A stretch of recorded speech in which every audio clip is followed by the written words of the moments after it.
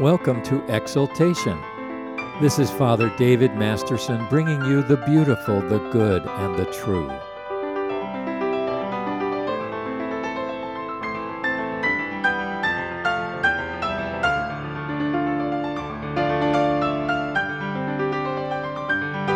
Our scripture reading today is Genesis 18, verses 1 through 14. Now the Lord appeared to Abraham by the oaks of Mamre while he was sitting at the tent door in the heat of the day. And when he lifted up his eyes and looked, behold, 3 men were standing opposite him. And when he saw them, he ran from the tent door to meet them and bowed himself to the earth. He said, "My Lord, if now I have found favor in your sight, please do not pass your servant by. Please let a little water be brought and wash your feet and rest yourselves under the tree. And I will bring a piece of bread that you may refresh yourselves. After that you may go on, since you have visited your servant." And they said, "So do as you have said." So Abraham hurried into the tent to Sarah and said, "Quickly, prepare 3 measures of fine flour, knead it, and make bread cakes." Abraham also ran to the herd and took a tender and choice calf and gave it to the servant, and he hurried to prepare it. And he took curds and milk and the calf which he had prepared and placed it before them. And he was standing by them under the tree as they ate. Then they said to him, "Where is Sarah your wife?" And he said, "Behold, in the tent." And he said, "I will surely return to you at this time next year. And behold, Sarah your wife shall have a son." And Sarah was listening at the tent door, which was behind him. Now Sarah and Abraham were old, advanced in age, Sarah being past childbearing. And Sarah laughed to herself, saying, "After I have become old, shall I have pleasure, my Lord being old also?" And the Lord said to Abraham, "Why did Sarah laugh, saying, Shall I indeed bear a child when I am so old? Is anything too difficult for the Lord? At the appointed time I will return to you at this time next year, and Sarah shall have a son."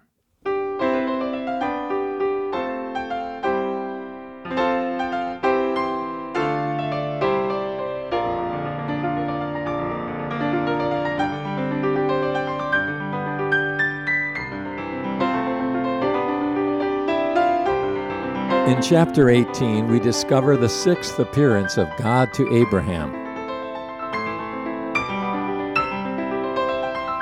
If you remember from our study of Genesis chapter 17, we discovered that God rewards faith with greater visits of His presence in our lives.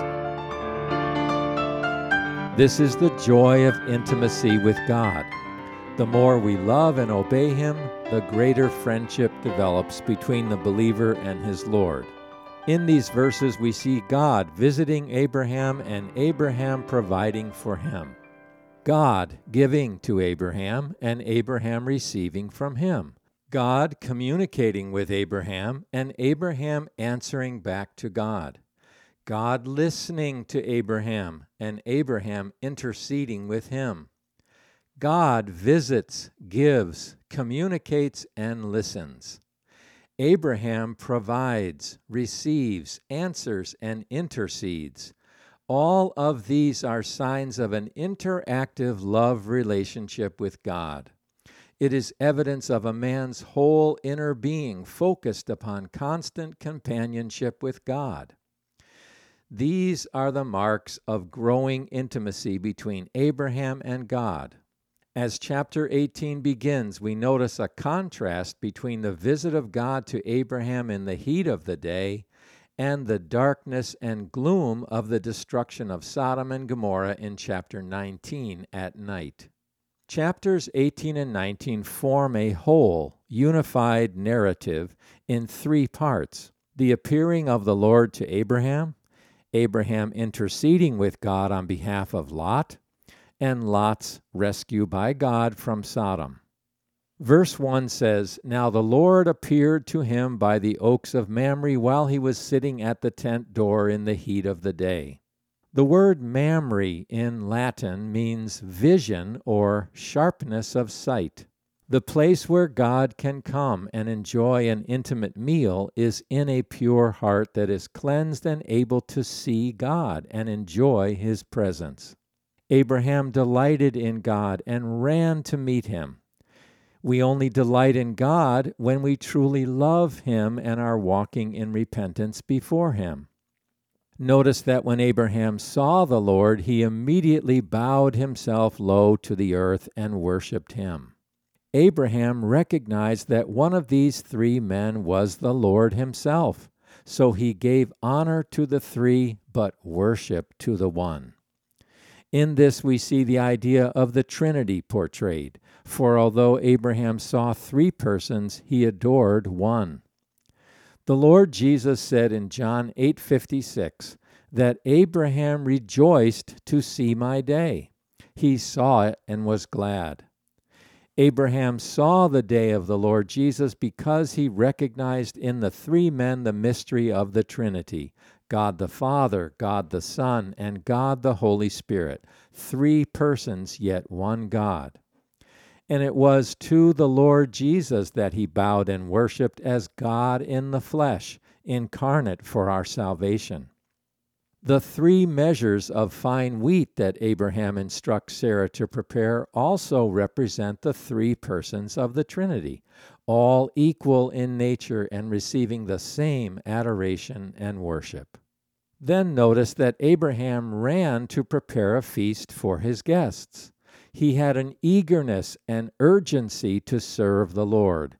Nothing was done leisurely or casually. This was not only an example of warm hospitality to strangers, but has a deeper spiritual significance. Eating together, and even the host's insistence on standing until the guests are finished, is a sign of intimate friendship and fellowship. When God was ready to fulfill the promise He had made to Abraham, He came in person and ate in Abraham's tent. Then what is the meaning of the tender and choice calf to be slaughtered for the guests in verse 7? The most tender and good person in the world was the one who humbled himself to death and laid down his life for his friends. The Lord Jesus is the fatted calf, which the Father killed in order to save a world that was lost in darkness. He sacrificed Himself on the cross for all who will trust in Him and believe in His death for them. After the meal was over, the Lord said in verse 10, I will return to you at this time next year, and Sarah your wife shall have a son. Sarah was listening at the tent door and heard him speak this promise. She laughed in her heart, saying, After I have become old, shall I have pleasure, my Lord being old also? Sarah was persisting in unbelief in God's ability to do what He had promised because of the human impossibility of becoming pregnant at her age. But God responded with the wonderful words, Is anything too difficult for the Lord? Oh, listening friends, this word is the promise of God for each of us. Whatever your circumstances, God is able.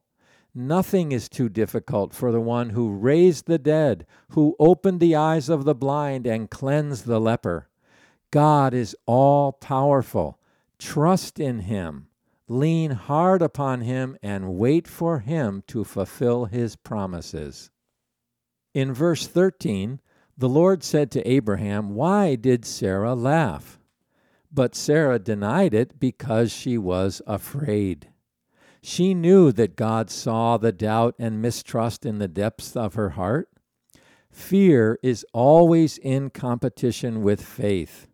It is fear that causes us to mistrust the Lord, or even to deny Him under pressure. And the Lord said, No, Sarah, but you did indeed laugh. Sarah was still struggling with doubt and unbelief. This was a call to believe the impossible. Often we allow doubts about something being humanly improbable or impossible to overpower our confidence in God's promises. We must continually remember who God is and that His power is unlimited. far beyond the humanly possible or practical. Sarah's silence at the rebuke of the Lord was evidence of her conviction, and her conception and bearing of Isaac was proof of her repentance and forgiveness. In verse 16 to 33, we come to the second part of our narrative where Abraham walks with God to a place where they look down upon the city of Sodom. Abraham and God are in fellowship together. The Lord knew Abraham because Abraham knew the Lord. In this relationship of friendship and intimacy, the Lord said to himself, "Shall I hide from Abraham what I am about to do? I have called Abraham to command his household after him to keep the way of the Lord by doing justice and righteousness." The Lord tells Abraham what he is about to do to Sodom and Gomorrah because Abraham, as the head of the people of God, must explain to the people of his day the significance of Sodom's punishment. If Abraham teaches his family the ways of God, they will walk in the path of righteousness and not be overtaken by the same judgment. The destruction of Sodom and Gomorrah are a permanent sign to the people of God of the terrible wages of unrestrained sin. This is the way God deals with the sins of mankind. Sin accumulates over time. Once a people or nation have sinned to the fullest extent, their sins require God's judgment. Verse 20 says, "The outcry of Sodom and Gomorrah is indeed great, and their sin exceedingly grave." God hears the cries of sinners coming from earth to heaven, and when that cry reaches its fullest extent, then God must send his judgment upon it. God's government of the world is always just. His judgments are well weighed and perfectly informed. Abraham needs to learn the lesson that when man's iniquity has reached its full extent, no amount of intercession can avert judgment and punishment upon sin. The cities of Sodom and Gomorrah were destroyed because of the sin of unrestrained and particularly loathsome homosexuality. The sin of Sodom was shameless, violent, and unyielding. There is a sobering lesson to be learned here. God observes the wickedness of great cities, and when the people in those cities commit grievous, heinous wickedness, they are doomed to judgment. Verse 23 says, "And Abraham came near to the Lord and said, 'Wilt thou indeed sweep away the righteous with the wicked?'" The verb "came near" means not physically, but spiritually, as a pious turning of the mind and heart to God. Psalm 73:28 says, "But as for me, the nearness of God is my good." And Hebrews 10:22 says, "Let us draw near with a sincere heart in full assurance of faith." As Abraham draws near to the Lord, his heart overflows with prayer of intercession. Notice that our relationship with God is a two-way interaction. God speaks and we listen and respond. God told Abraham what he was about to do to Sodom and Gomorrah, and now he waited for Abraham's response.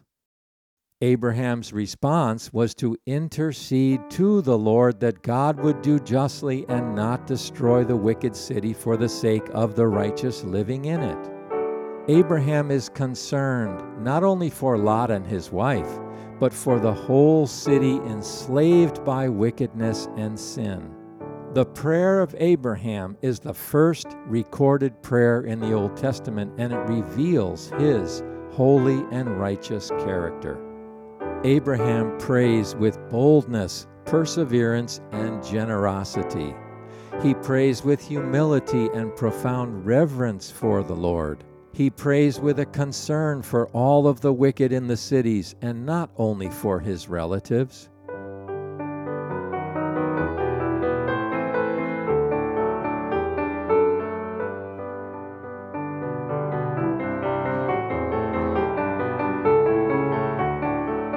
You are listening to Exaltation. I'm Father David Masterson, bringing you the beautiful, the good, and the true, heralding the cross of our Lord Jesus Christ so that we may experience life in Him.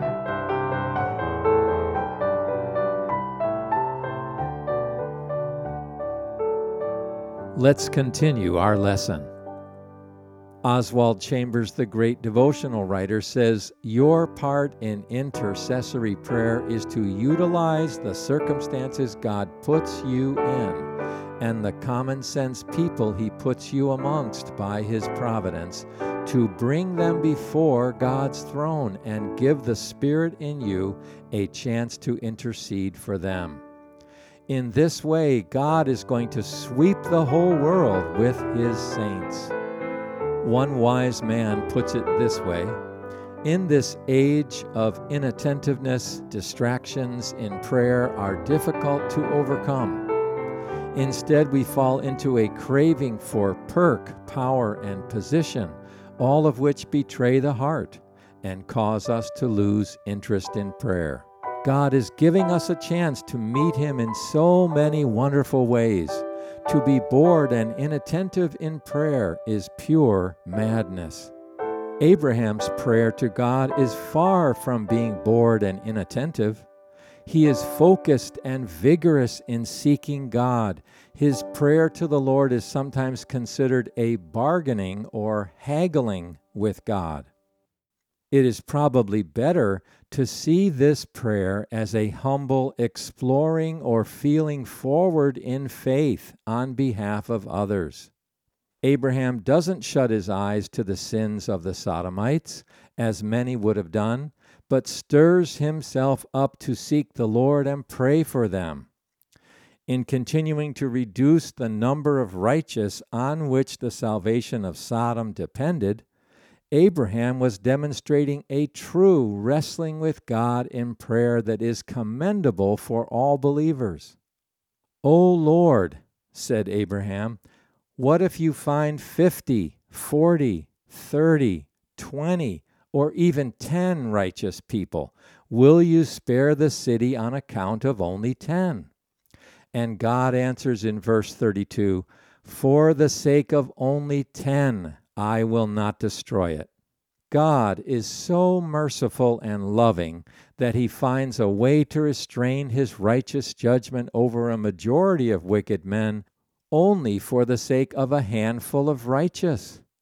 There was not found in Sodom even 10 righteous men who feared the Lord and sought to obey Him. Only Lot, his wife, and 2 daughters. This teaches us that God, in His mysterious weaving of His sovereign providential will and man's freedom, allows man the privilege and power of the prayer of faith that God consents to answer. God not only creates the gift of faith within the trusting heart, but allows man to influence him by means of prayer. This is an enormous encouragement for us to pray without ceasing, to continue to seek the Lord day by day and hour by hour, that we may know Him and live in continuous partnership with Him. This is the wonderful project of the Christian life, to walk with God in His kingdom and to share in accomplishing His work in the world. This is the great privilege and freedom and opportunity and joy of every follower of the Lord Jesus Christ. If you want an amazing, productive, joyful life, get in step with God and cooperate with His will through you. As chapter 19 begins, we see the third part of the story unfolding before us. Abraham, the man of faith and trust in God, is juxtaposed with Lot, the worldly and disobedient man, and with Sodom, the place of wickedness and decay. The character sketch of Lot in this chapter is a frightening example of a failure to walk with God. Lot had abandoned the life of faith to live compromised, to live contaminated with the world, and the results are seen in these verses. Lot is hated by the people of Sodom. He has lost his peace and tranquility. He has lost his testimony, and he is utterly unable to influence his city in the way of righteousness. Sin has neutralized Lot's effectiveness as a follower of God, and he is paralyzed, disobedient, and unfruitful. His inner deterioration is vividly portrayed in his behavior when the men of Sodom surround his house and demand to have sex with the two men he had taken in for the night. The intent of these men, young and old together from every sector of the city, showed the reason why Sodom must be destroyed. Their evil intent was to commit homosexual gang rape upon two visitors under Lot's roof. Instead of standing up against this wicked mob, Lot offered up his two virgin daughters in verse 8, to do to them whatever you like. This is horrendous to contemplate. Even though Lot was bound to defend his guests and protect them from the sinful lust of the men of the city, yet he was so worldly minded and compromised in sin that he was willing to sacrifice his own daughters to please the lusts of his neighbors. Lot was clearly on the road to perdition and must be saved or completely overtaken by sin and cut off from God. The early church fathers persistently warn against seeking the praise or approval of others, because this one sin gives birth to a host of other sins. Paul is emphatic about the serious danger of seeking man's approval. He says in Galatians 1:10, "For am I now seeking the favor of man or of God? Or am I striving to please man? If I were still trying to please man, I would not be a bondservant of Christ." Lot was still caught in the bondage of seeking the approval of those around him, and it led to his ruin.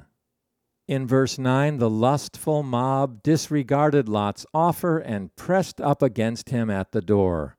But the men reached out from within the house, grabbed Lot, pulled him inside, and shut the door. Then they struck the men at the door with blindness so that they could not find their way. The angels urged Lot to take his wife and two daughters and quickly leave the city to escape destruction. But Lot hesitated. His heart was still clinging to his earthly wealth and possessions, and he didn't want to leave them behind.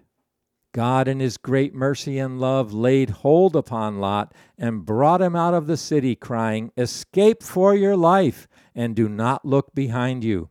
Do not stay anywhere in the valley, but escape in safety to the mountains." Lot, still indifferent to the great compassion of the Lord toward him, pleads with God to let him escape to the little city of Zoar, not far from Sodom. Not even fire and brimstone will make a sojourning pilgrim out of Lot. He is still tied to this world and its distractions. To his misguided mind, he must have his little Sodom in order to have a convenient, comfortable, worldly life. Listening friend, learn the lesson of Lot. How a small sin indulged leads to more and more sin. Lot started out by lusting with his eyes after the green, fertile valley next to Sodom. Then he moved closer to the city and finally moved into the city. Sin accumulates. It has an avalanche effect which grows greater and greater and results in destruction. If sin is not forsaken, it will lead to great suffering and wrong in the end. There is only one way to deal with sin: to run from it as fast as you can. Don't weigh sin. Don't consider it or wonder, maybe I'm strong enough to overcome this temptation. You are not. You are weak and susceptible as all men and women are. You must literally stand up and remove yourself from the room. You must do what Joseph did when Potiphar's wife grabbed him and tried to seduce him. He left his outer cloak in her hands and ran from the house. Whatever sin is before you, whatever it is that is luring you, a person, an entertainment, a substance, watching something with the eyes you know you shouldn't watch, whatever it is, you must quickly get up and remove yourself from the room, run away, and turn your whole heart, mind, soul, and strength to the Lord Jesus, begging for His help. So we see in verse 24 that God brought judgment upon Sodom. He rained fire and brimstone from heaven and utterly destroyed the city. Then in verses 30 to 38, we see the final result of the sins of a worldly man.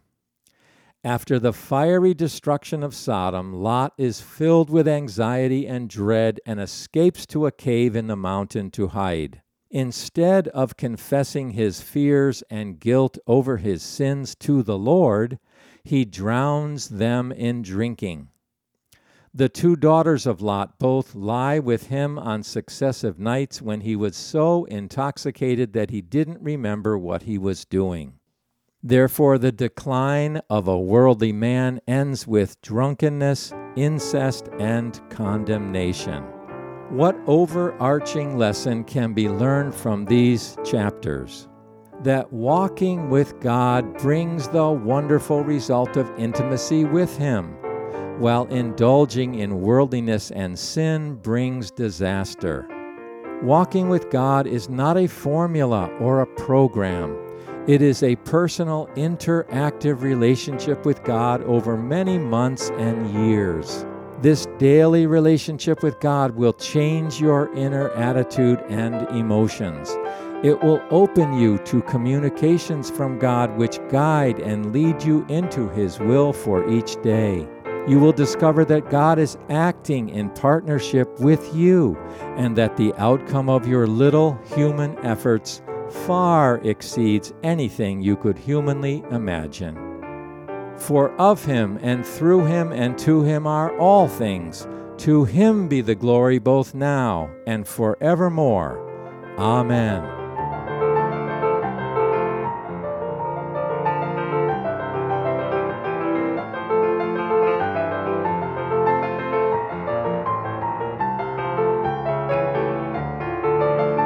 You've been listening to the program Exaltation. I'm Father David Masterson with Gaudet Ministries. You may reach us on the web at gaudetministries.org. That's GAUDETE ministries.org. Until next time, may God richly bless you with this word of encouragement from the prophet Isaiah. Do you not know? Have you not heard? The everlasting God, the Lord, the Creator of the ends of the earth, does not become weary or tired. His understanding is inscrutable. He gives strength to the weary, and to him who lacks might He increases power. Though youths grow weary and tired, and vigorous young men stumble badly, yet those who wait for the Lord will gain new strength. They will mount up with wings like eagles. They will run and not get tired. They will walk and not faint.